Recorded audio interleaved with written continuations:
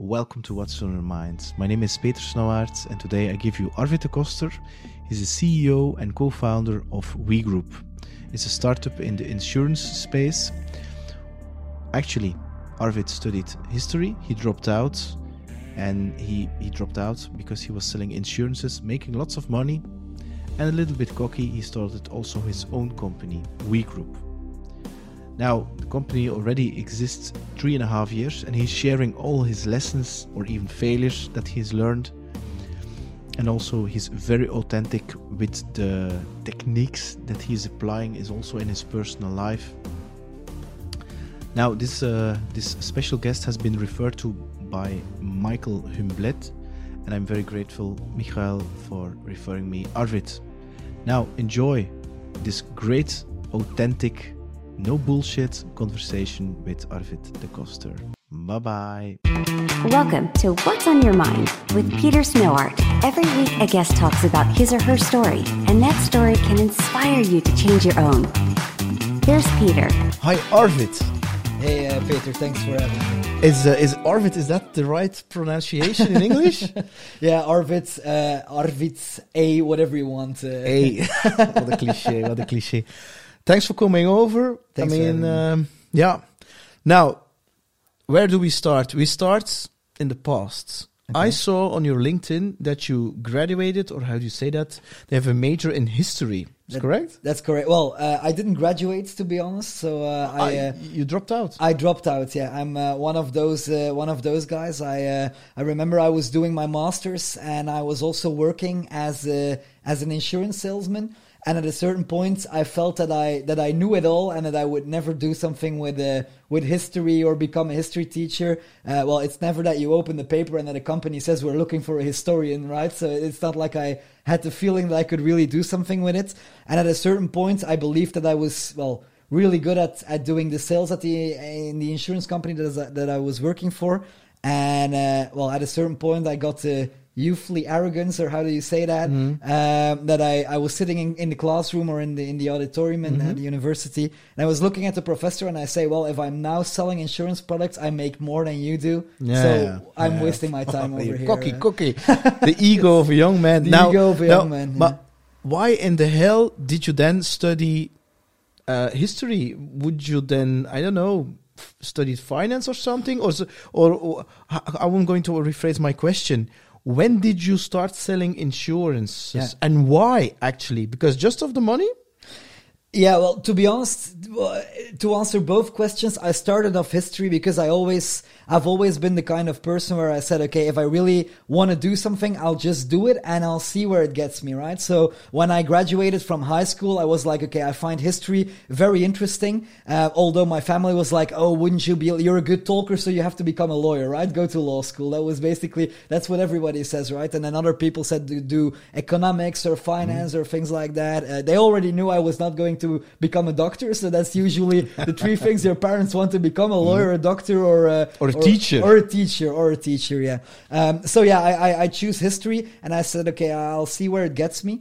And at a certain point, I think I was in the second year of university back then. I was 20 years old. I met a guy who was like very fluent, and he was actually he was a student too, but he was always wearing a suit, and like it was actually very strange. He didn't really belong in like the fraternity and typical student environment that I was in. And at a late hour, at some point, I addressed him, and I was like, dude, why are you always wearing the suit? I mean, what's the thing with that? And he said, well, I actually always come from work. I'm basically always working. So we started talking, and it turned out he sold insurance, and he actually sold the idea of selling insurance to me. So he was really good at that. He recruited me. It was, You were from Hamburg or Mannheimer? Yes, Ergo Insurance. So the previous Hamburg Mannheimer, indeed. So a very B2C, hard selling organization. And he sold the idea to me. And in the beginning, it was about obviously it was about making money, but it was also about doing something new, like being challenged again. I felt like after 2 years of university, obviously I still liked my studies, but 80% of my time was spent at the bar and with friends. And that first sales conversation, I mean, How did you do it? Weren't you nervous? I was terribly nervous. Yeah, the idea with Humber Mannheimer or Ergo was that you start selling to your friends and your family.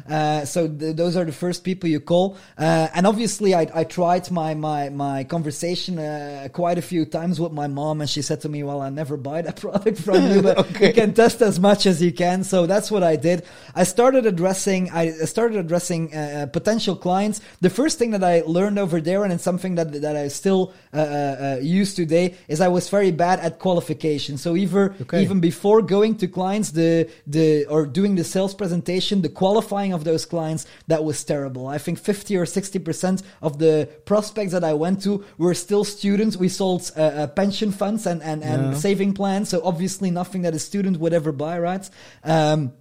So yeah, my qualifying was terrible. And then the very first sales conversation was indeed like they would describe it in the movies, right? I had like these clammy hands, like sweaty hands, and I was very nervous. And it was way too soon as well. I didn't really knew about my stuff. I didn't know about insurance. So I just had like one script that I memorized by heart. And as soon as they asked the question, I completely lost it. And I do remember, because people always ask me when I tell the story, they were like, "Oh yeah, but maybe you got lucky and you sold the first deal or the second deal and you go." But that is actually not true. It took me about 4 months or 5 months to actually sell my first deal. And I still remember that there were other young students in our sales organization as well. And they were selling the first deal or the second deal. So they came into the office and we had like a big screen where it said, "Oh, this guy, he made that many." It was in points. So each sale was worth an amount of points that was then worth an amount of euros in commission, right?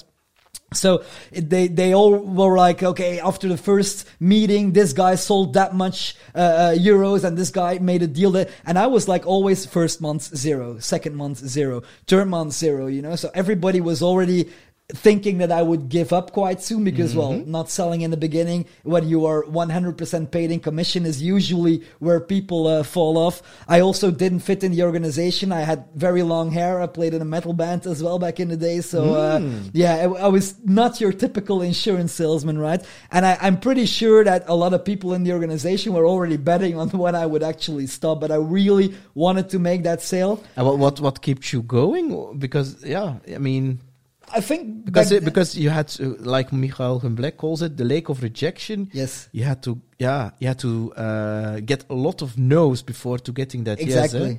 Exactly, and I did get a lot of no's, both and when I was calling and trying to make the appointments, as well as when I was like trying to actually sell the product.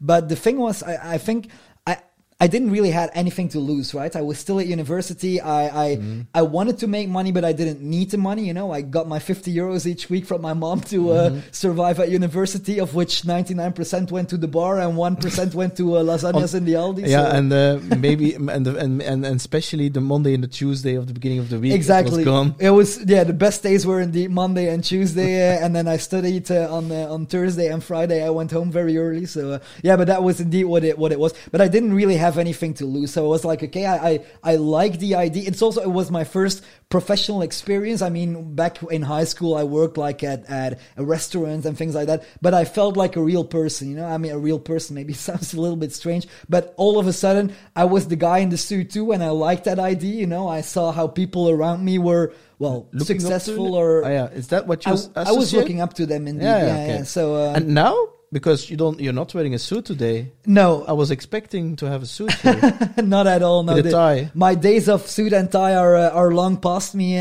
But back in the day, that was what I was looking up to. It was my idea of a successful businessman, how he looked like, and it was. I always enjoyed. I've always been an extroverted person, if that makes sense, right? So I enjoyed being in the center of attention a little bit, right? Like that, and I still enjoy that. So I'm going. Yeah, but at the same time, because I know you now for quite some time, a couple of months, or you are faking it all the way, but I really think you deep deep inside, you're a genuine nice person. I don't see you as a shark, unless I'm so wrong about you. I wouldn't say that being sharky means that you are not a nice person. So that's maybe two different things. Yeah, nice, but also a good person. I think you really want to do good also. Of course, when I'm obviously like, and a lot of people ask me why are you doing what you were doing, obviously, and I would never say that I am doing it right now. For example, our startup, our company, for the money, and we're doing good. But I genuinely want to make a difference in our industry. I want to help our clients. And of course, then also there comes a money when there comes an exit, which is normal. But so it's a journey. The journey for me is important, and that maybe, well, to answer your question, maybe that makes me look like the nice guy, obviously, but I think that inside our sales organization, a lot of people would describe me maybe a little bit more sharky, but... Is it? I do think so, but you have to know when you can be sharky, and you have to know when you can be arrogant, and yeah. But it's definitely not playing a role, if that is the question. So playing a part. Yeah. Now, I mean, then you worked 6 or 7 years into for these insurance companies. Or reinsurance is actually the term, I believe. And at what certain point of time did you say, I mean, your parents, are they entrepreneurs? No, not at all. They were... I have to say that, and I'm terribly sorry, Mom, if you're hearing this, but I dropped out of university way earlier than I actually told my parents, so they had no idea that I was still subscribed at the university, but that was basically it. So I was registered as a student entrepreneur, as they call it nowadays, but it's some kind of deal that you can make, that you can postpone your exams and things like that. So I first postponed them 2 times, and then I was really honest to myself and didn't go to the exam anyway, but... So yeah, that was the deal. And are they now proud of you, your parents? They are. I'd like to believe they are, obviously. I very hope so. Okay. I very much hope so. But they didn't really know. And obviously, your parents, they always want to protect you in a way, right? So obviously, my mom, when I was going to work for this insurance company, and I said I wanted to go full time, because at some point I had to admit that, Mom, I don't think I will graduate. Like, I don't think that we will have the party for my diploma. It's not going to happen. And to throw that hat in the air. And to throw that hat. So we're not throwing hats, unfortunately. And obviously, I mean, she wants to protect me. What if you don't like it? And what if this happens? And that? So she was, but I really didn't care. I was already doing well. I was already doing, at that point. But you knew when you started We Group, you know, this ignites me. This is on fire. This will happen. This is the thing. Although I don't know exactly the product or the target group, but, and what was the trigger to start that company? Yes. What was because then you could also go another route, but why did you want to start your own company? Actually, and it's a very good question, because if I would have stayed in insurance as a sales executive, I would have probably made lots of money, but the satisfaction wouldn't have been there for me. I was confronted with, I started as a salesperson myself, but after 2.5 years, I was leading my very first salespeople. So I had a sales team of about 6 or 7 people. So I was becoming more of a sales coach rather than actually a sales executive, or an account executive.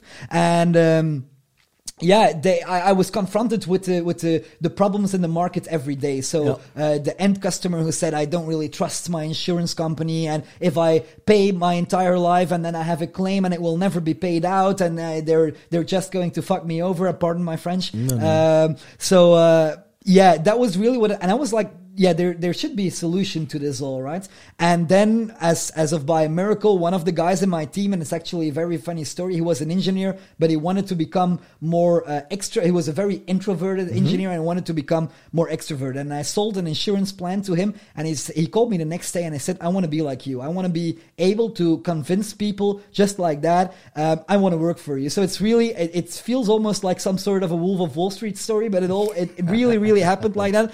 And I didn't really feel it. I was like, maybe it's not going to be your thing. And he said, well, you'll have to hire me. And I was like, well, it's 100% commission. So basically I can, but I have to put my time into you to train you and this and that. And he said, because I already quit my job. So it's actually 100%. We are going to do this. So I was obviously charmed by the way that he brought it to me. And he was an engineer. And from the very first day on, we started thinking of how can we make this more efficient? How could we use, for example, in the future? Well, not really how could we use technology, but he was always always saying, "Oh, there are technology solutions that would make this sales process so much easier, so much more efficient." And he was explaining me about things like artificial intelligence, which for me was the stuff of Star Wars and other science fiction movies. So I never heard about things like that before. And at a certain point, we said, "Okay, either we are going this way, we're just going to stop and talk about it, or we are going to move this way and we need to start our own company." And we decided to actually, start our own company together. And from that point on, We Group was born. So that was the story. Wow. So you're the co-founder and he's the other one co-founder. Well, that is also a very, very tough story. We started off together. He was the CTO, I was the CEO, basically. If you want, we were only the two of us. So but if you want to put a C level on it, whatever. It worked out very well in the beginning, but it turned out after a while that the stress that we were going through at that point was not really his thing. You know, he's a good entrepreneur and he's still a good friend of mine today. And he does great things, but we were in a very, very difficult position, right? Because of cash flow and getting customers in, stable product and things like that. Exactly. We started off as a B2C product, so in the first 2 months, we wasted all the money that we had on trying to do marketing. It was not coming out. We didn't have any focus, so we basically were at the point where we had no customers and no cash, and it was looking very, very bad. And for him, it got a little bit too tough. By that time, there was also a third co-founder who joined the party, so a CFO, more a financial type of guy. And we started to look for solutions, even to the point where the CFO said, "Well, I'm not sure if this will work out if we're getting there." And that's actually the point where we said, "Okay, I'm dropping out. Sorry, I can't really take it. I feel it's weighing too much on my personal level as well." He was about to get married at that time, and it was, I think he was getting a tough time at home as well. I actually got single in the same month, but I choose the other way. So that's basically how it went. Very, very tough times, and we parted ways as friends. And our very first employee, who was also an engineer, he actually stepped up, still a student back then, took the CTO role. Is that Sebastian? No, Bjorn. Okay. Sebastian was the second employee that we have. So Bjorn was the first one. He took the CTO role. Later on, he also invested. So he joined in the first round.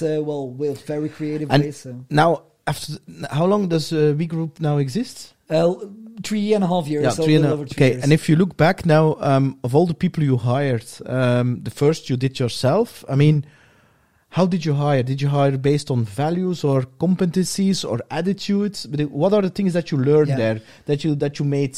I would say mistakes, or you look at how much pressure does somebody can handle, or his social life, or age, or how do you do that? Well, the thing is, we started our very first hire after the two engineers. So the two guys who are basically at the foundation of We Group. They are developers, eh? They are developers, Sebastian and Bjorn. But the very first hire after that one was actually an HR manager. So the reason that we did that was that we saw that if we wanted to hire development people or engineers, we would probably never be able to pay them as much as, for example, a Big Four company or Showpad or whatever would be able to. So I thought like the thing that we can really make the difference is by bringing company culture that is really, really good, because people want to work at startups. It's a hype, and we need somebody to actually do the hires, recognize that these people fit in the team, and to guard that company culture exactly. And that purpose-driven mission thing. Exactly. That fun part. Exactly. So that's why when Wouter, our HR manager, joined up, and he actually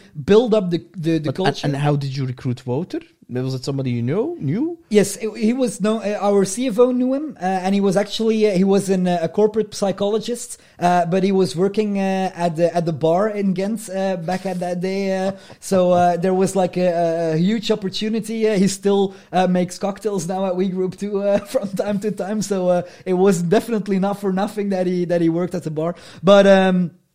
Yeah, no, we came at that point. He was brought into the company and he started building it together with the founders actually, and that worked out really great. So I would say that our hiring process from the very beginning was very good. We hired really good profiles. I'm actually it's also being a bit lucky, but luck is a part of the game as well, obviously. But our first, I would say, 10 hires were actually really good. They're still with us today. Wow. They're doing great stuff. They're all stepped up because they were all basically students when they joined up, but now they stepped up their game. They are our mid and top level management, and they really developed themselves as being, even though most of them are engineers, so more introverted people usually as well, but they stepped up as being real people managers and leader of people and entrepreneurs actually, or entrepreneurs, whatever you want to call it, within our company. So that was great. So I wouldn't say that we made great mistakes in the hiring process. Yet where we made the greatest mistakes when it comes to HR, it's in the firing process. You fired too late. We fire way too late, yeah. Still, up till today, it's still a challenge. We try to repurpose people if we see that it's not a match, and it's usually it's not always a matter of the fact that they are not skilled enough, but they don't mix up with the team good enough, or they don't. The fit is simply not there, and that is sometimes even harder. The fit is very much there, but there is a problem with skill, and then we try to find a new purpose or a new role for them in the company. And that is the mistake that we made a little bit too often. It's very hard. Yeah. So you hired first an engineer, a developer, then an HR manager, and the sales. Was it then first sales guys or girls that you hired, or marketing? Because you are a sales guy. I assume that the first deals, the first customers, you sold yourself. Exactly. I would say that the first 20-25 SME deals, that because we pivoted along the way from B2C to B2B, and actually in B2C we never really made any customers. So we obviously legally we started in 2017, but it's only in November 2018 that we did the pivot. And for everybody in the company, that's the start of We Group as we know it today, right? And the first 20-25 SME deals were done with myself. So that was about, I would say, between 5 to 10K of monthly recurring revenue, something like that. So just to get the hang of it, and obviously, nobody who can tell the story better than the founder himself, of course, and the passion, right? And the passion to bring it to the clients.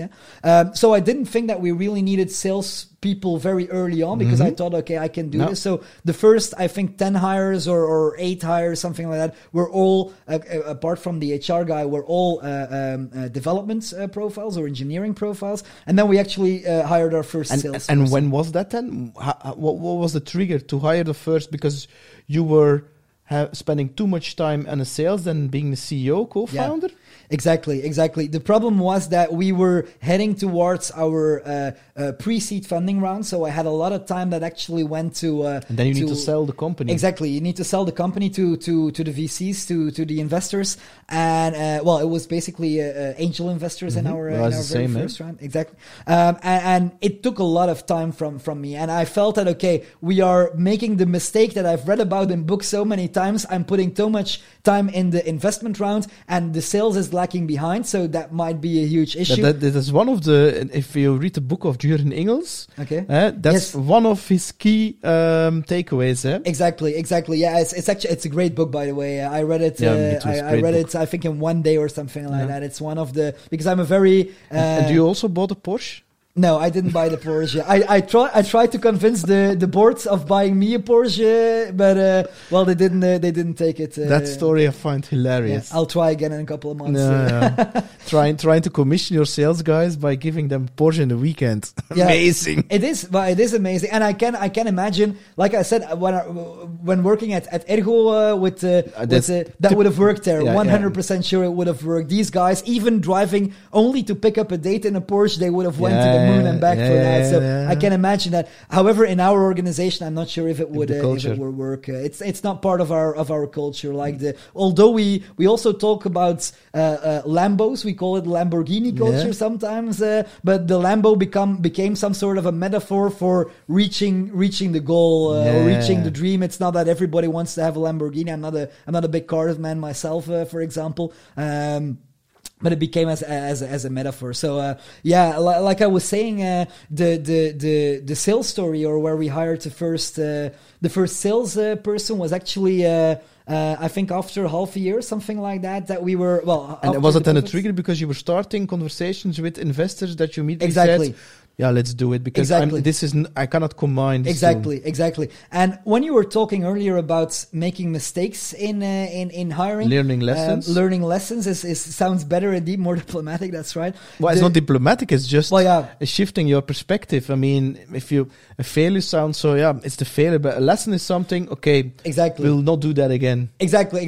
But I'm a very I like everything around American and Silicon Valley type of startup, and failing is very hot over there. Learn from your failures. So, fail fast, fail forward, things like that. So, I have no problems at all calling it failing, but whatever. The learnings that I took from that is that I am a sales. We hired a sales, but indeed we should have hired a marketing profile. That was really, I really believe that. We see that right after today we became because sorry to interrupt, because you would hire, if you would do it again, you would hire a marketing profile, because the sales was doing all the hard work about the, how do you say that, the preaching and spreading the word, evangelizing. That's the word I was looking for.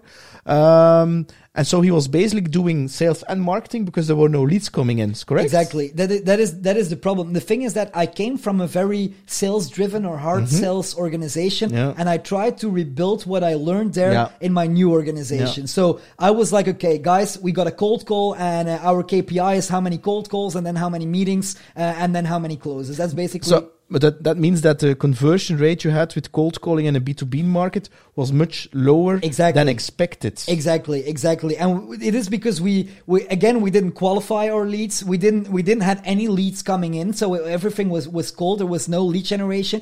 And now, actually, a couple of months ago, we changed the entire process. Thanks to Michael. Thanks to Michael Humblé, indeed, who was a great help to us and enabling us who to introduced see me to you, by the way. Who introduced us, exactly. So thank you, Michael. Well, thank you, Michael.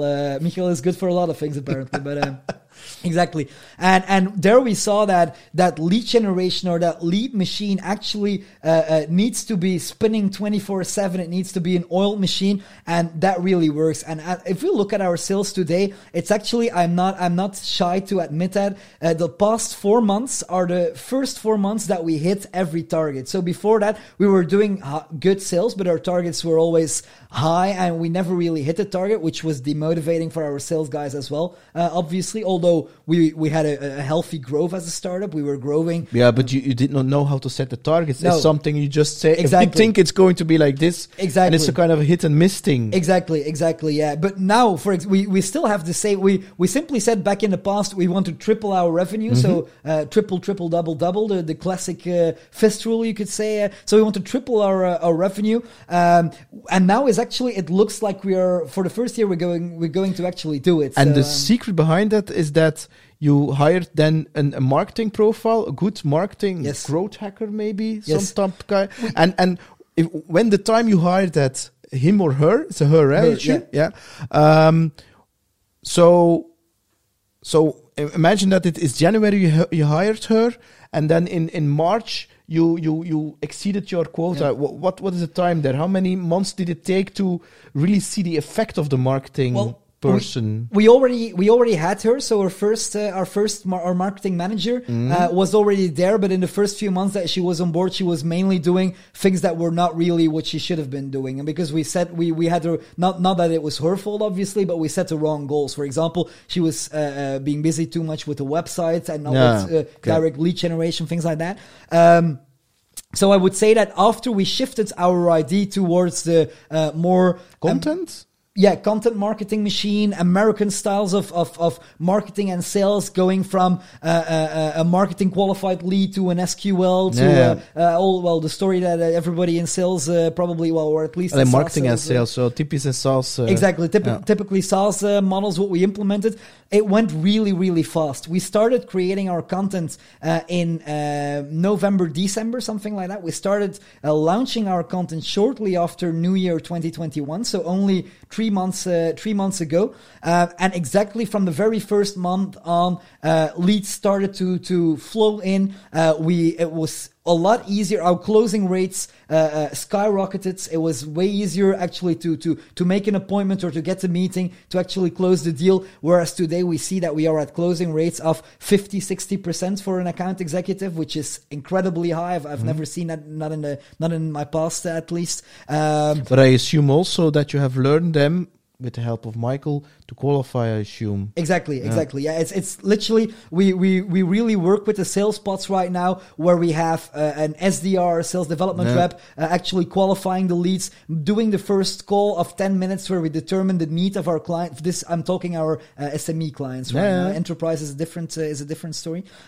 Where she qualifies them, where she is looking, okay, what are the needs? What are you looking for? She puts it into our system where she says, okay, well, I spoke with this client for 10 minutes. He has a problem with efficiency and he wants more partnerships with third parties. For example, he's an insurance broker and he wants to work together with a car dealer and partner up, things like that. So our account executive or product experts, as we call them, they know exactly, because we have right now 10, 15 features in the product, which enabled before that a demo meeting was taking almost 2 hours because our sales guys wanted to show simply everything. But now they simply show whatever we can link to that need. So for example, if they say, we want to work more efficient, then we show our sales automation features. If we want to work with partnerships, we show what we call our campaigning features, so working together with third-party insurance vendors and things like that. And it's going way better. So our sales do more deals in less time. So the SDR and then somebody else? Then the product expert takes over, so the account executive takes over. And isn't that hard? Because you cannot transfer a feeling and you cannot transfer a relationship. I mean, I assume that the SDR is delivering a first experience, then the product expert then needs to deliver an even more better experience to compensate a little bit that loss of, okay, first it's with this person, she or he understands me, she understands my problem or my challenge. It's the wording. And then, somebody else pops in. That is exactly... Because that's the thing that I'm always doubting of that model. Because I'm like, sometimes it works, sometimes it doesn't work. Of course, it depends on the profile of the people. But I find it a difficult one because you cannot transfer relationships. It's exactly what I was afraid about, but I was like, okay, let's just see how we can roll this out, how it works. And the thing is, how we did it is our SDR actually gives the feeling that she or he is the salesperson. So for example, the broker starts talking with our SDR and they actually have the feeling, okay, first of all, it's about needs and consultative selling and all the tricks in the book, of course. But the broker thinks that the SDR is actually the sales. So they are having a conversation just over phone, 5 minutes, 10 minutes about their needs, something like that. And then the SDR at some point says, well, what we could actually do, because I really understand what your needs are, what we could actually do is show you how our product solves that problem or solves these problems for you. However, I could do it myself and I can do it right away. So you have to imagine they're still on the phone at this moment. I can do it right away. Would you be able to jump on a Zoom call right now? Most of the time, they don't have the time for that because it's not a cold call, but they still didn't expect that call. They know who we are, but they still didn't expect that call. So they don't have the time. They said, no, well, I would be interested in a demo, obviously, but I can't make time for now. And then she says, so she keeps playing the role, or he keeps playing the role, and the SDR says, well, actually, I have a better idea, okay? I understand that you're a little bit busy right now, but what I will do is actually, since the problems that you have, for example, efficiency and partnering up with third parties, we actually have a product expert in our team who's like experted and just these two things. He helped like tons of brokers, but only these problems. Maybe it's better if we schedule a demo with him, and that's where it goes from the SDR to the account executive who closes. And the AA, the account executive closes then the deal. Exactly, yes. Mostly after the demo. Mostly after the demo. And then they make a proposal? Yeah, they make an offer. It's mostly done right away. We have 3 different packs that customers can choose, a bronze, a silver, and an enterprise pack. Whereas, to be completely honest, the enterprise pack is actually to make the bronze and the silver one look a little bit less expensive. So again, like I said, all the tricks in the book for every client who is hearing this podcast. I'm terribly sorry. But apart from that, the offer is made right away. So after the meeting, they get a proposal in their mailbox. It's we're talking still SME business, right? So these are contracts of like an annual recurring revenue value of let's say between 4 and 7K on average, something like that. So it's not the biggest deals, obviously. So first of all, the sales cycle needs to be short because otherwise customer acquisition would be way too high. But secondly, it goes way fast. It's not like these brokers, they usually don't need to think about it that long. Either they are convinced after the sale, and like most of our sales after the demo call, they sign within 2 and 3 business days, something like that. So. Now, I mean, you have sales blood, sales DNA in your body. Do you sell yourself still? You mean like to investors, for example, or to investors indeed selling, of course. But bigger customers, do you jump in sometimes? Like that? Yeah. Yes, I do. So the enterprise customers, I do some sales as well. We have one person who is actually working on enterprise and key accounts, both as an, I would say, crossover between account manager and account executive. So she makes new deals, but she also handles our key accounts for upselling potential, obviously.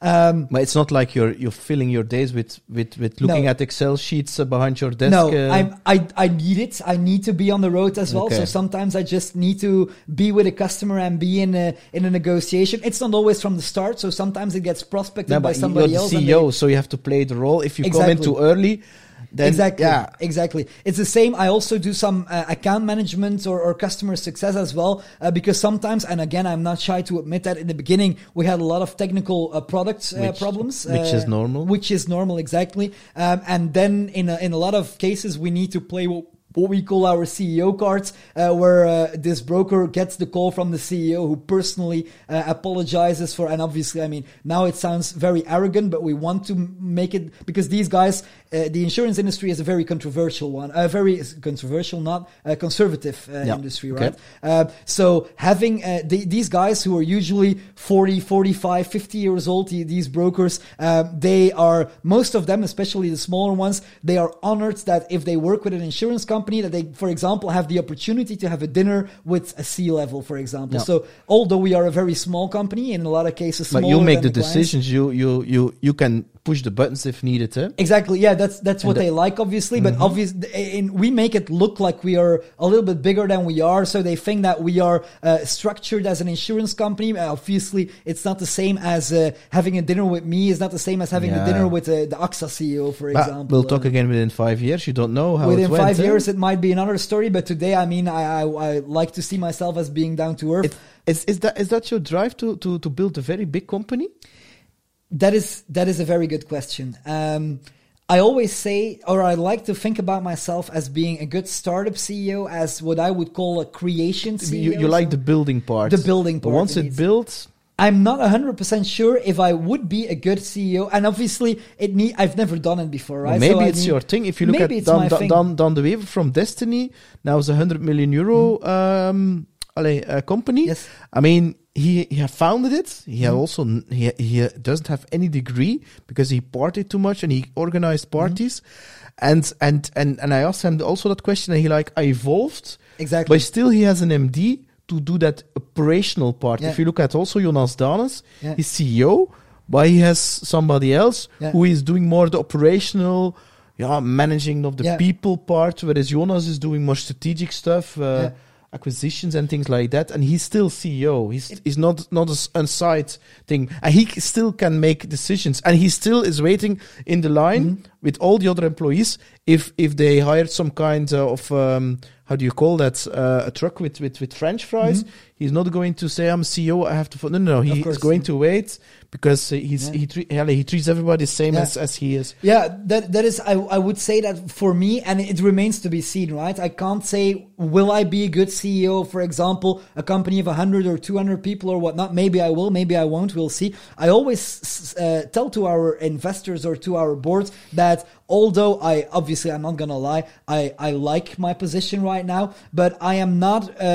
my ego is not that important that if tomorrow comes a better CEO that would be better for our company, I would step aside. Your baby is still, your company is still your baby. It's still my baby, which means that, and that's what I say to the boards, you need to convince me that the guy you're going to replace me with is better than I am. So I need to believe that he is going to be a better father for my baby than I am, because obviously in the end it's my company, but we all want to make a profit as well, and we all want to see it grow and increase in value and increase in solutions towards our customers and things like that. And if somebody else is doing a better job at that, it would hurt me, obviously. I'm not going to lie about that, but I would step aside. Yet, as of today, I am convinced that I am still the best guy for this role. So today, it's 100% me. You just mentioned the word ego. Mm-hmm. How do you keep your ego in check? I mean, you're successful, as they call it, between brackets. How young are you? I'm 28. Sorry, 28. I mean, that's still a phase where ego, especially compared with your friends from university, you're doing a great job. Although people, I'm going to say something very shocking right now. I mean, success is like being pregnant.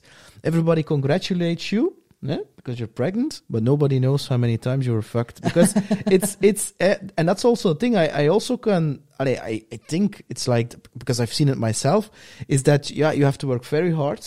You make a lot of mistakes. You're on your own, and it's not easy to find people where you can have some kind of have you been there before, yes, and that you can talk about, because you're all with very young people, and how do you keep your ego in check? That you because if your ego comes into place, and then towards your investors, towards your employees, then it's customers. How do you do that? How do you I don't know, do you still play in your metal band? Because if you play in a band and you play with other people of all walks of life, I mean, they don't care if you're CEO, they just care if you're a drummer, eh? Yes, exactly. Yeah, so they just, Arvind, shut the fuck up and play your drums. And make noise. Well, unfortunately, I don't play in the band, and I don't play in a band anymore. But seeing me playing guitar, it's still sparking. It triggers me. I saw you play, and I was like, damn, I miss it. I have to be honest that in the dark days of We Group in the very beginning, I was forced to sell my drum to eat, basically. That was where we are. Along with everything else that I needed to sell. So I basically sold everything I had to survive. But apart from that, I when I see you play on the guitar, I really think like, okay, I should get a kit again, and now you can pay on, of course, I assume. Well, now I would be able to buy a drum kit, I guess. So maybe in the near future we'll be doing that again. But it's not that to come back to the ego part. It's not that I feel better than anybody else. How do you do that? Do you have like friends, or do you have like in We Group some guys who are like, Arvid, tune it down a little bit, guy? I mean, you're doing great, but you know what I'm saying, because I've went through to that period, and I saw lots of people doing that, especially around your age and a little bit around 30, 32. They think the sun shines through their ass. Yeah, it's a kind of a phase, and you think that everything you touch has become gold, and it isn't. You're just a human. I think that maybe I'm a little bit ahead of my age, and now it's very hard to keep my ego in check, because now it might sound a little bit arrogant. But the fact that we went through so much shit that we were fucked royally a lot of times, actually in the beginning of We Group, learned me to appreciate, I guess, where I come from. Also, as a background, it's my parents were they were amazing parents, but it's not like I've been grown up in great wealth or something like that. I guess it keeps me a little bit down to earth. Yet, obviously, sometimes arrogance takes over a little bit. But as I usually tell to other people, you have to know when you can be arrogant, and you have to know when you have to shut your mouth. And that is actually, I think that is maybe one of the most valuable lessons. Knowing when to shut up is maybe one of the most valuable lessons that I learned in the past few years. The hard way, I assume, because the hard way. Yeah, people always tell me it's a wonder that you didn't get more hit in the face, like literally punched in the face, literally back in the day, and it is exactly a wonder. I guess I was always able to talk my way out of it, but yeah. Maybe I could have used some more punching back in the day. Now, if you look within 10 years, where is Arvid? Is the We Group still there? Or is it sold? A very good question. And again, one that I will answer with an answer that's maybe not a yes or no or a simple answer. You don't know. You don't have a glass ball. Exactly. I don't have a glass orb, so I obviously don't know. Will you ask yourself that question? I assume. I have my own goals, right? And today I am definitely not done with We Group. So if you ask me today, is We Group still around there in 10 years, and are you still steering the ship or at the helm of the ship? Then the answer is yes, because today I feel the fire is still there as much or even more than it was there in the beginning, and I still want to do so many more things. So definitely yes. However, I am always going to look at potential opportunities. If tomorrow there might be an opportunity for an exit, and it's something that I can live with, that is good for me, and I don't only mean in a financial way, but also that is good for the product, good for the people, good for the clients, things like that. That I believe, okay, this is actually the stepping stone to something big. That might be a good thing. And after that, I might be founding another company. I might. I don't know. I always said that I was interested in other startups as well. I like to help other startups. So maybe I go and work at a VC, for example, and help other startups, or it could be it could be anything. Maybe I'm traveling the world or on a rocket to Mars, for all I know. Maybe you find a woman and get babies. Yeah, that's also that's also a possibility. Now, also Frank Maan, eh? Yes. Yeah. One of the things that's the reason why I lost my hair. Luckily, I look sexy with my new haircut. But it's due to hard work and stress, lots of hard work and stress. And I was actually quite proud of working very hard and not sleeping a lot. Do you also have that? Yes. And in the very early days, I wore the fact that I slept 3 or 4 hours a night, and that I worked 20 hours a day. That I was behind a computer 20 hours a day. You were on. I was on 20 hours a day. I wore that as a medal, right? And I was telling it to other people. Today I see that is not necessarily the right way. It's also, by the way, in Jurgen Engels' his book, so it's another great learning over there. But today I understand that there are other things that need to be. You work out, as well. Recently, I work out, which is a big part of the We Group culture. Eh? Exactly. I started getting personal training. You look, you're almost ready for a Tomorrowland six-pack body. Thank you very much. Yeah, I'm trying to do my best over there, but keep your clothes on. Now my ego is getting bigger. But exactly. I work out a lot, and that is one of the things. Getting into shape. Was one of the drivers to say, okay, working. I worked a lot. I'm eating quite of processed food, so exactly fancy, greasy, sugary stuff, and the energy level is going down. Yes. I need to also exactly. I felt unhealthy, yet I didn't really realize that I felt unhealthy. I took a trial run with a personal trainer. They helped me with both sports and with food, exactly. Nutrition, exactly. And after that, the way that I've been feeling, the energy that I've been feeling is way better. Same with sleep, for example. The days of only sleeping 3-4 hours is past me. I try to sleep. I still wake up every day at 5 o'clock, both in the weekend, 5 a.m. in the weekend, in the weekend. So it's is the 5 a.m. thing? Is that then some typical startup miracle morning? Well, not really, thing? because or is it just because you're just used to? I'm a morning person. I'm productive in the morning, okay. So for me it works. But back in the day, I went to sleep at 1 or 2, and I woke up at 5 as well. And now I try to sleep my 6 or 7 hours. I think 6 is actually is enough for me. So 11 is what I try to go to sleep. And getting more sleep, obviously, is also an important part of that new routine. So I work less in hours, but I am more productive, I am more efficient, creative, exactly. So it really helps. But it's not that I believe that there is a set base rule for that. For example, the 5 a.m. thing. If we look at our CFO, for example, he's a night owl, and he works at night. So we call it the changing of the guard even sometimes. Sometimes when I wake up, he goes to bed. So that's how it works. That's it's also a lesson I learned the hard way. Yeah? Good foods, water, sports. I mean, it's not the amount of hours. It isn't, because after a certain period, you think you're productive, but Exactly. the things you're actually doing take so much time and effort that if you would just rest and eat something decent, Exactly. and that you would find the solution right away instead of trying to chew on it. Yeah, that's completely what it is. I see it now when I look back at the day. I write a lot down. I'm one of those people who You're a journal. what? You have a journal. Yeah, I have well, not a journal to describe how my day was, but for example, whenever I have an idea, I okay. always need to write it down, put it in schemes and schedules and things like that, boxes and with lots of colors and things like that.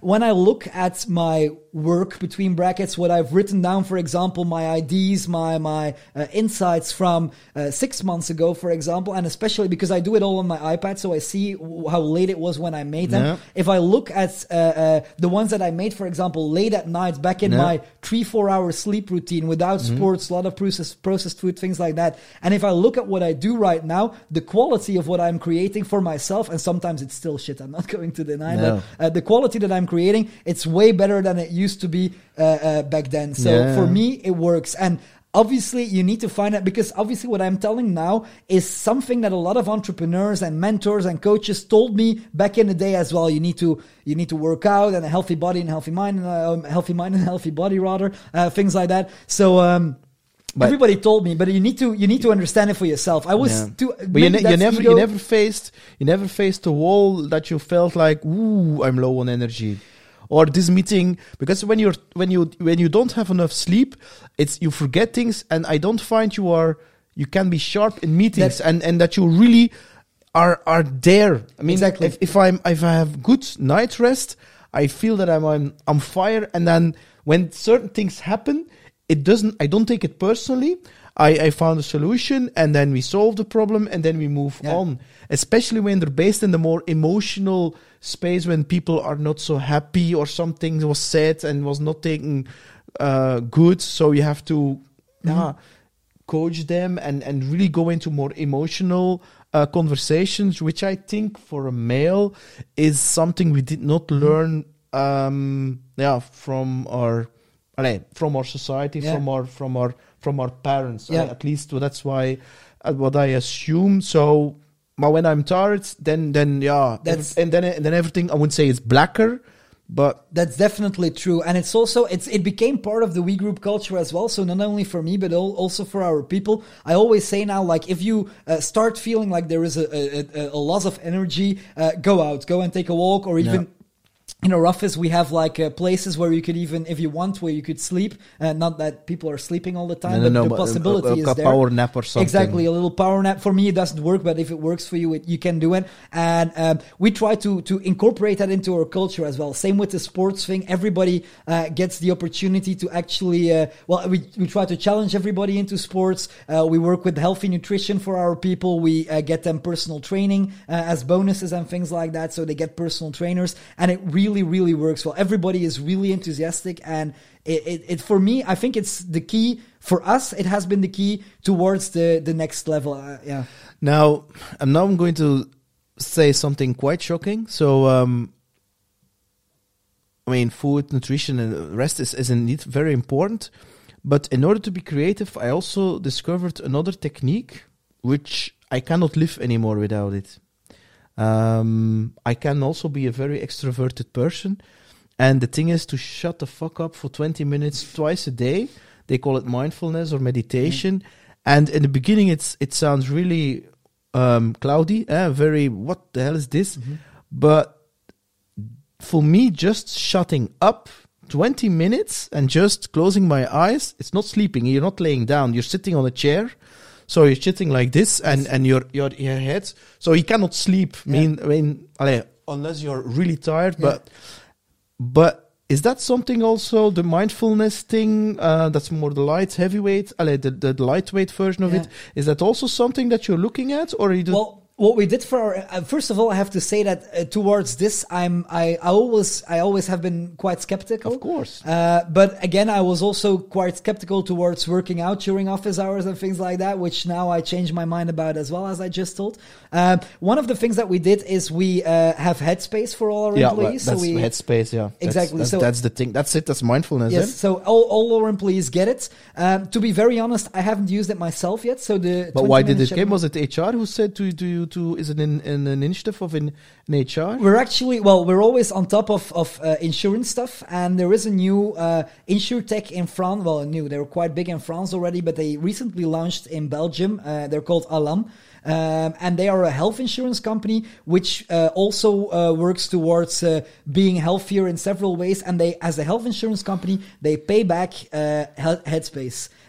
So we took the health insurance on top of our normal health insurance. So we have actually a 2 for all our employees right now, where they get Headspace for free. For free. They get it reimbursed. It's something that we wanted to provide for our employees as well. And do you know if people are using it actually? Yes, actually I'm hearing very good things in our company, both from people who were very skeptical, as well as from people who were into mindfulness and meditation or yoga and things like that already in the past.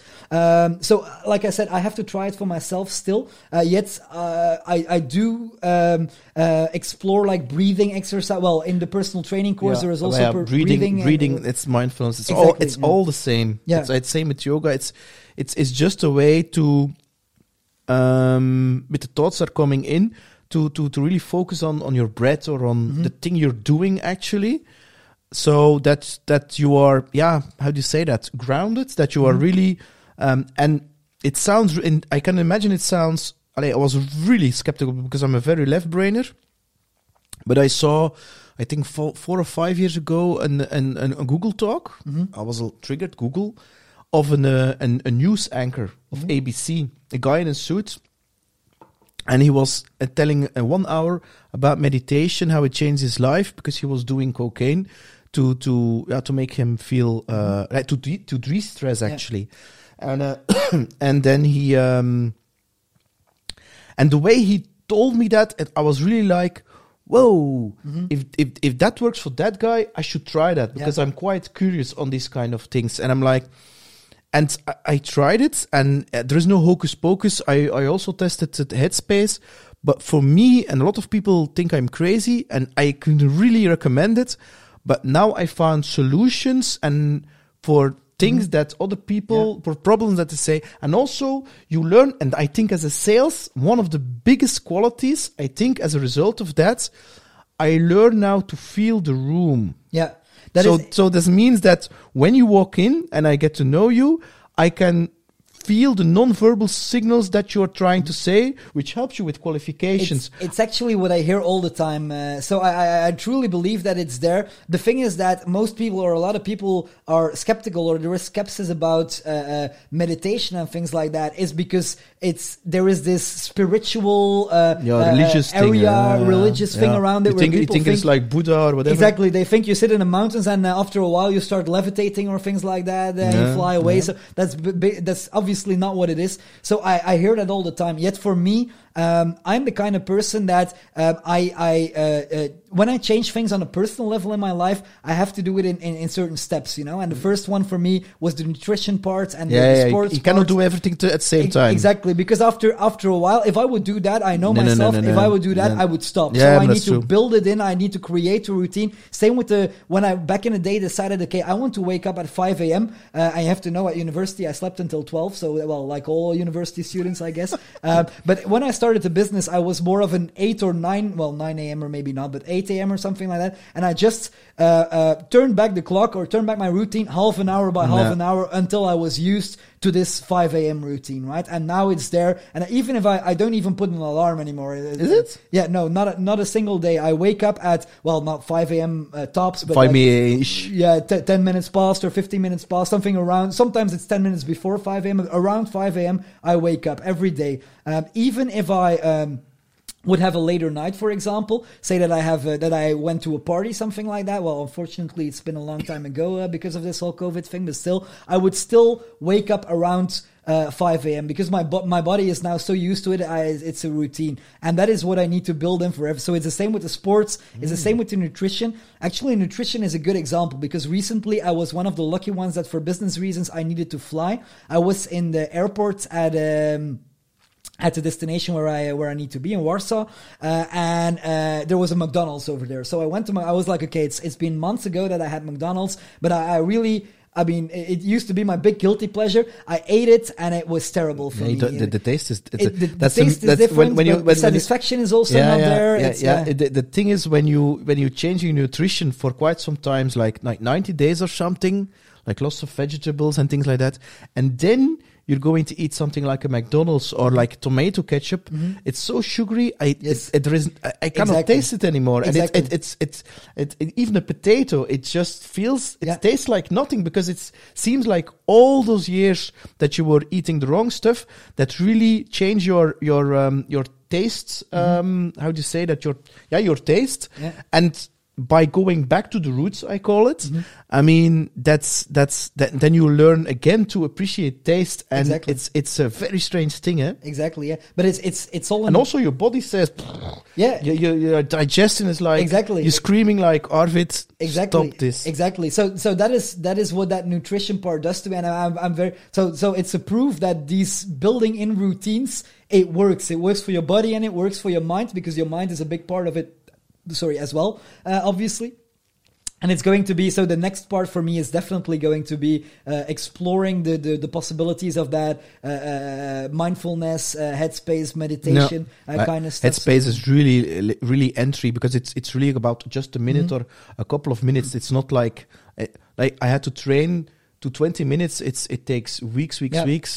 Cold showers? Do you look at that? Yes, exactly. I do that as well. It's also part of the program about stimulating the body, and so I do it. And in the beginning, indeed, it was after sports. I started with a hot shower and I turned it colder and colder. But now, recently, some of my trainers they have this new challenge. So every week we get new challenges via a platform, and one of it is that we need to jump in the sea or in the Blaarmeersen in Ghent or whatever. Yes. So for me, I'm very excited because I come from Austin. Did you do that already? Not yet. But I did it in November in the North Sea, in the Haan. And it was with 6 or 8 people, and it's called the Wim Hof method, by the way. The Iceman. The Iceman and the breathing style. So you have to do 2 hours. Yes. With your clothes on, breathing. It's a kind of a circular breathing mechanism. Yeah, you have to stimulate hyperventilation, controlled hyperventilation. That's it. Yeah. And the thing is, then you have to get naked in your swimming shorts, and all these people are walking there with their clothes and are looking, what the kind of are these nutheads? And then you're doing some kind of, I don't know, fighting thing, but you're in really a very special place in your head. There is nothing. Yeah. You don't know who you are. There is nothing in there. You're just there with these people, and then you go into the sea, you sit down, you feel the cold entering in, you feel the panic attack of your breath, because you're trained with the cold showers also, but it's a different experience. Yes. And then you get in control of that reaction, that panic reaction. And then the moment you breathe out is longer than you're breathing in, and then you're calming down, and then suddenly there's some kind of switch in your body which goes on, and then the adrenaline kicks in, and there's like, you feel like a warm, how do you say that? A jacket, warm jacket over your body.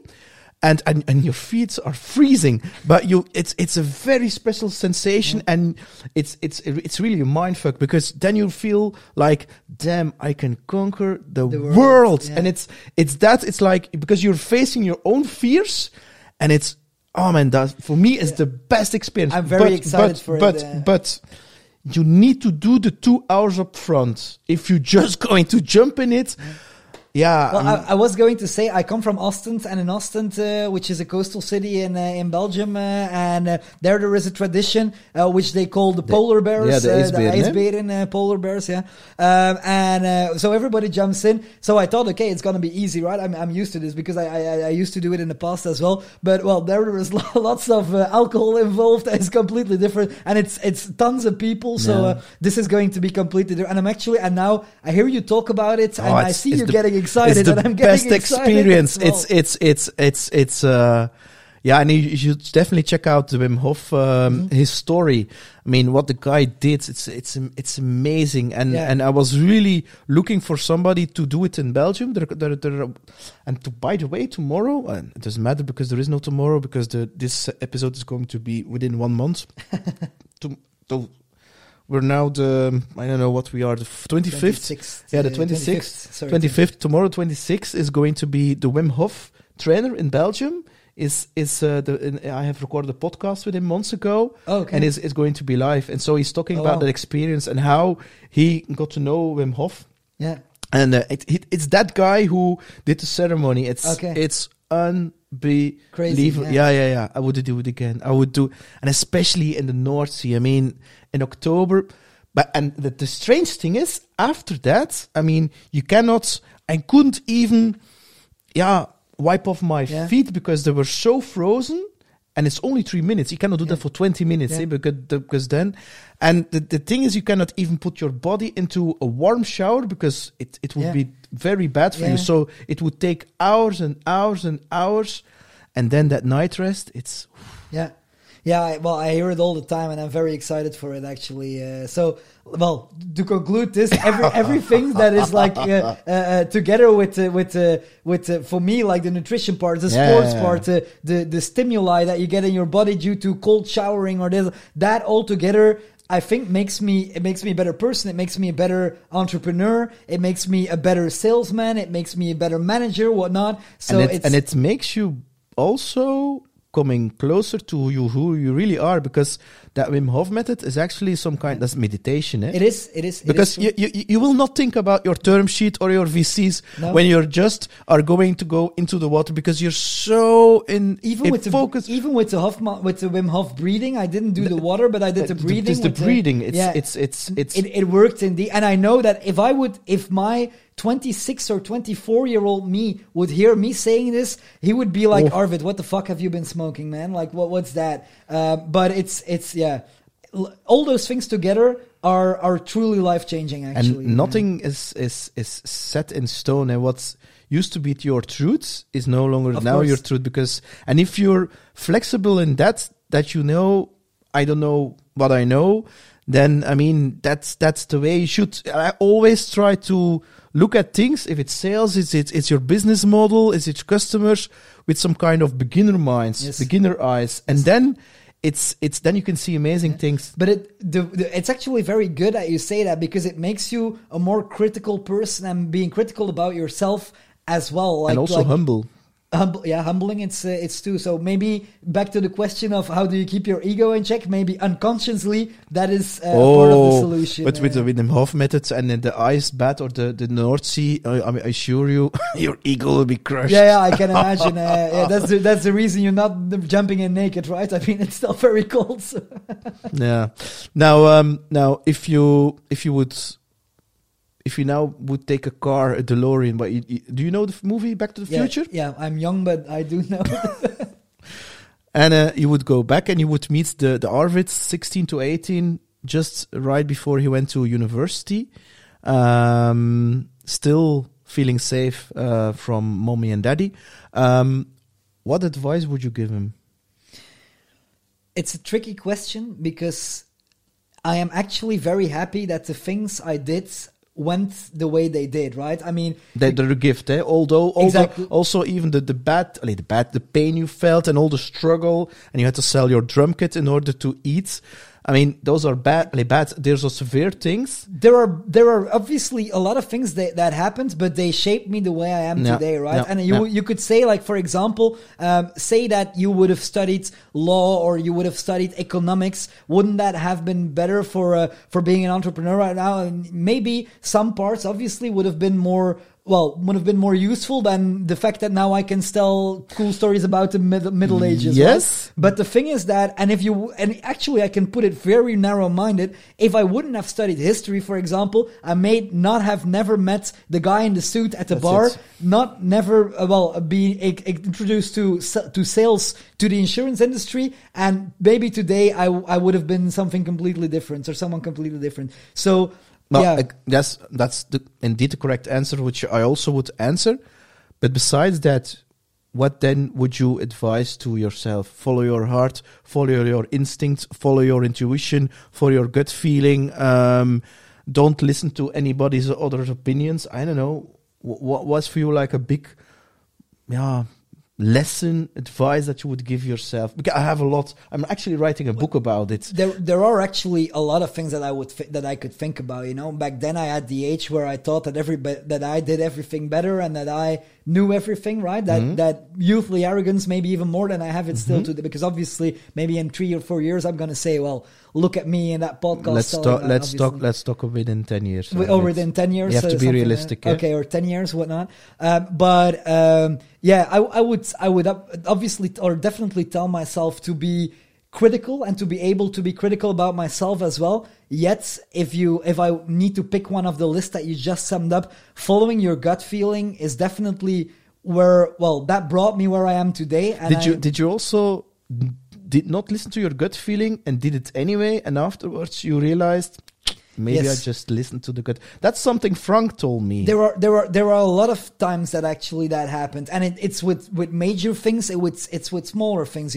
When earlier I was telling about we fire too late before, for example. There are a lot of occasions where I knew after the first week or the second week this is not going to work out, and 6 months later these people are still there. We're still trying, and that is actually that is an example of that. And I wish, and now. Even though I know it, and I know that I will make the mistake again, but it's a thing, and we can only learn, right? And it's like that with a lot of things, It's the same with our pivot. We pivoted very well with WeGroup, and now I'm talking very, very professionally. Our pivot was very successful, yet 3 months before our pivots, before there was even talk of shifting to B2B, I already knew that was what we had to do. And the thing is, and that's actually a funny thing, other people told me that might have been a good way, that the pivot would be good. And at that point, I said no, just because people said to me, you will have to pivot, you will have to go to B2B. And I said, no, I will make this B2C because thing you want work. to prove it. I want to prove it. But that's an ego thing. It's an ego thing, because if I was honest to myself, and I remember moments that I was sitting at home, and at a certain point I said to myself, they are right. We will have to pivot, right? But still, I didn't want to do it because I didn't want to be wrong. That was a huge. You still have that. I want to prove to the world that I'm able to do it.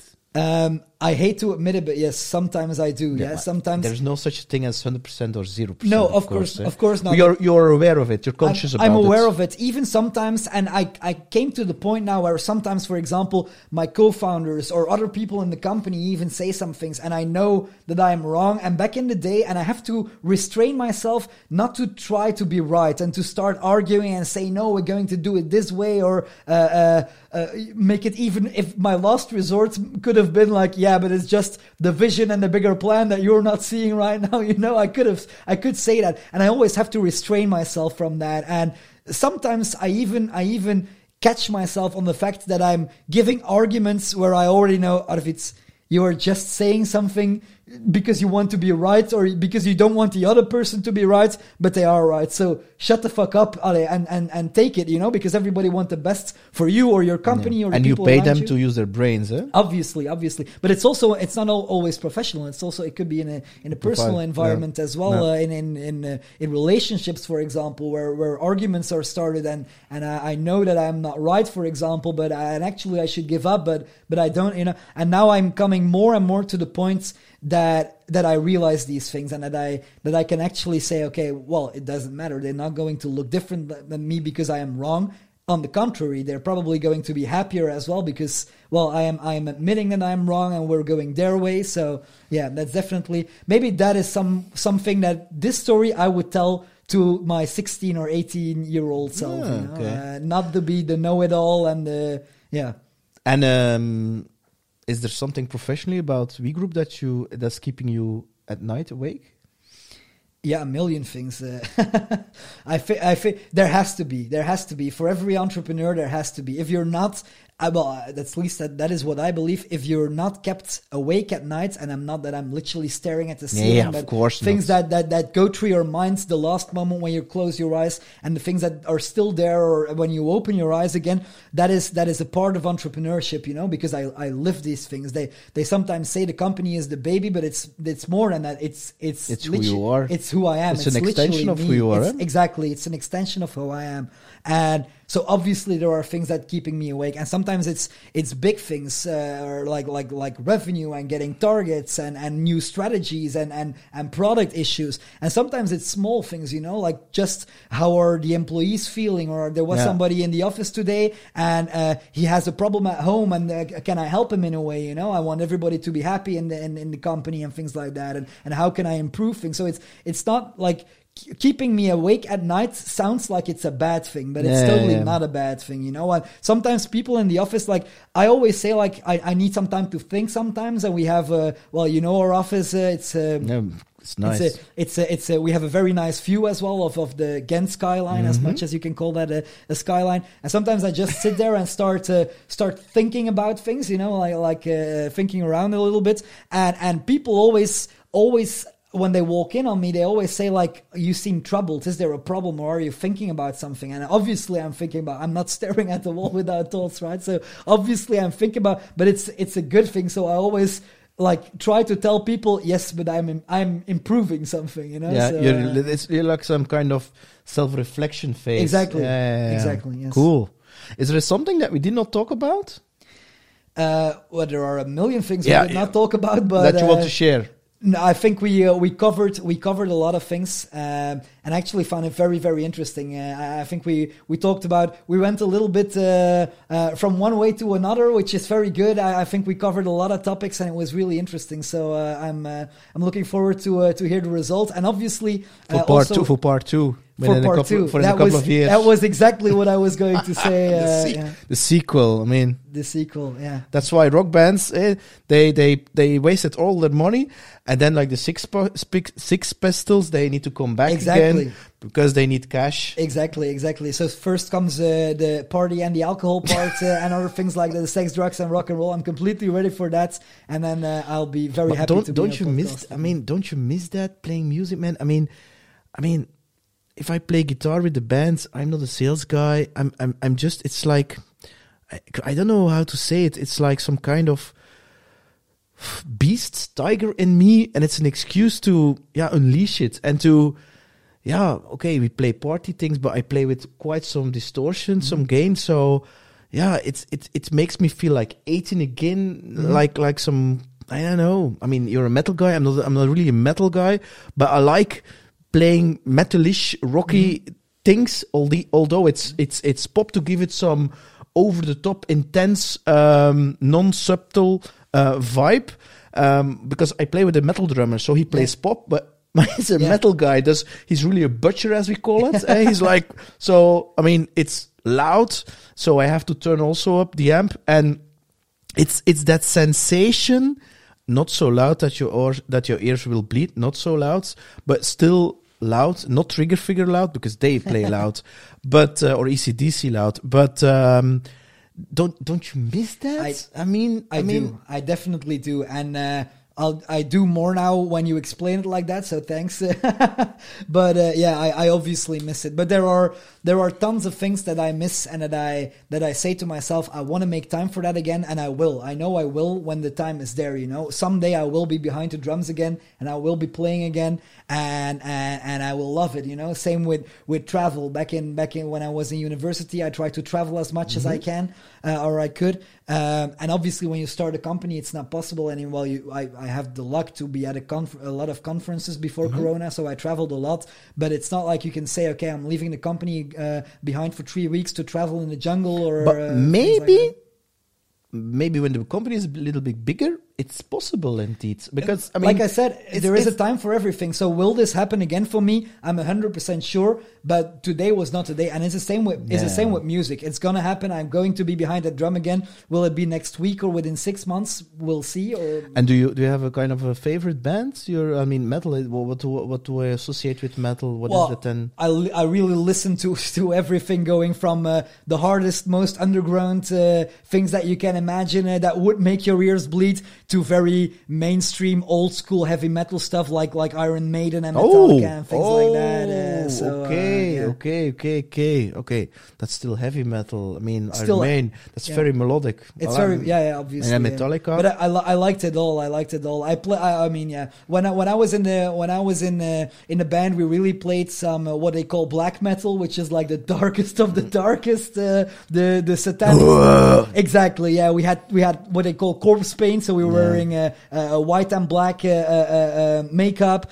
We had crosses burning on stage, like burning is maybe a little bit big, but we had we had these candles on crosses, on big wooden crosses that we put on stage. We had one of our friends worked at the butchery shop, and he brought us pigs and sheep's blood to use on. So it was really the dirtiest thing that you could ever imagine, but it was amazing, And I still remember when we played on when we went on tours between brackets when we played in the Netherlands or in Germany or whatnot, and we played for a crate of beer, and that was what made us happy. It was very bad business because our fuel to get there costed more than what we got in return, but it was an amazing time. It's fun, It was great fun, and I'm very happy that I had it. That's I wouldn't say boys, because we have also girls in our band, but that get together, that vibe, that over the top, I would call it rock and roll, because there's not a lot of drugs, or there's no drugs actually in our bands, even not a lot of alcohol, because I don't drink any alcohol anymore, and even any cigarettes either. But it's that intense vibe, especially pre-gig, that going to the gig, setting up, breaking up, and then having that. The total is more than the sum of the underlying parts, and connecting with that audience. Yeah. I feel that is quite similar to when you are starting your startup with those people from the beginning. The first hour is that same mentality, I find, because you have that feeling we're going to conquer and change the world. Exactly, that is exactly what it is. Yeah, and then you were playing, and the audience, if you're good enough, the audience is going with you as well, and you're still stressed. You feel the adrenaline, but it's going well, and you were having fun. People around you were having fun, and you were successful at that moment, just successful enough to play the song that you wanted to play, But it's really a magical moment. So I do miss it. I do miss it a lot. But like I said, there will be a time for it for sure in the near or further future. 100%. I'm looking forward to that, and we will jam. We will. I promise. Although I'm not a chukka metal guitar player, I can fake my way into it. I'll try not to be the butcher that much. I have absolutely no problem with that, because no. But anyway, Arvid, thanks a lot. Thank you very much, Peter. It was really a pleasant and a joy having you. Thanks also for being so open and authentic, because that's actually what I appreciate about you. You're really a no bullshit guy. And I wish you all luck and good and success. And I'm pretty sure We Group is going to have a very lucrative and a very positive future ahead with you and your team. Thank you very much, Peter. Talk to you soon. Hey, it's Peter here. Thanks a lot for listening to What's on Your Mind. Looking forward to your opinions and comments. And don't forget to subscribe on psgrow.com and leave your email address to stay tuned for future episodes. Bye!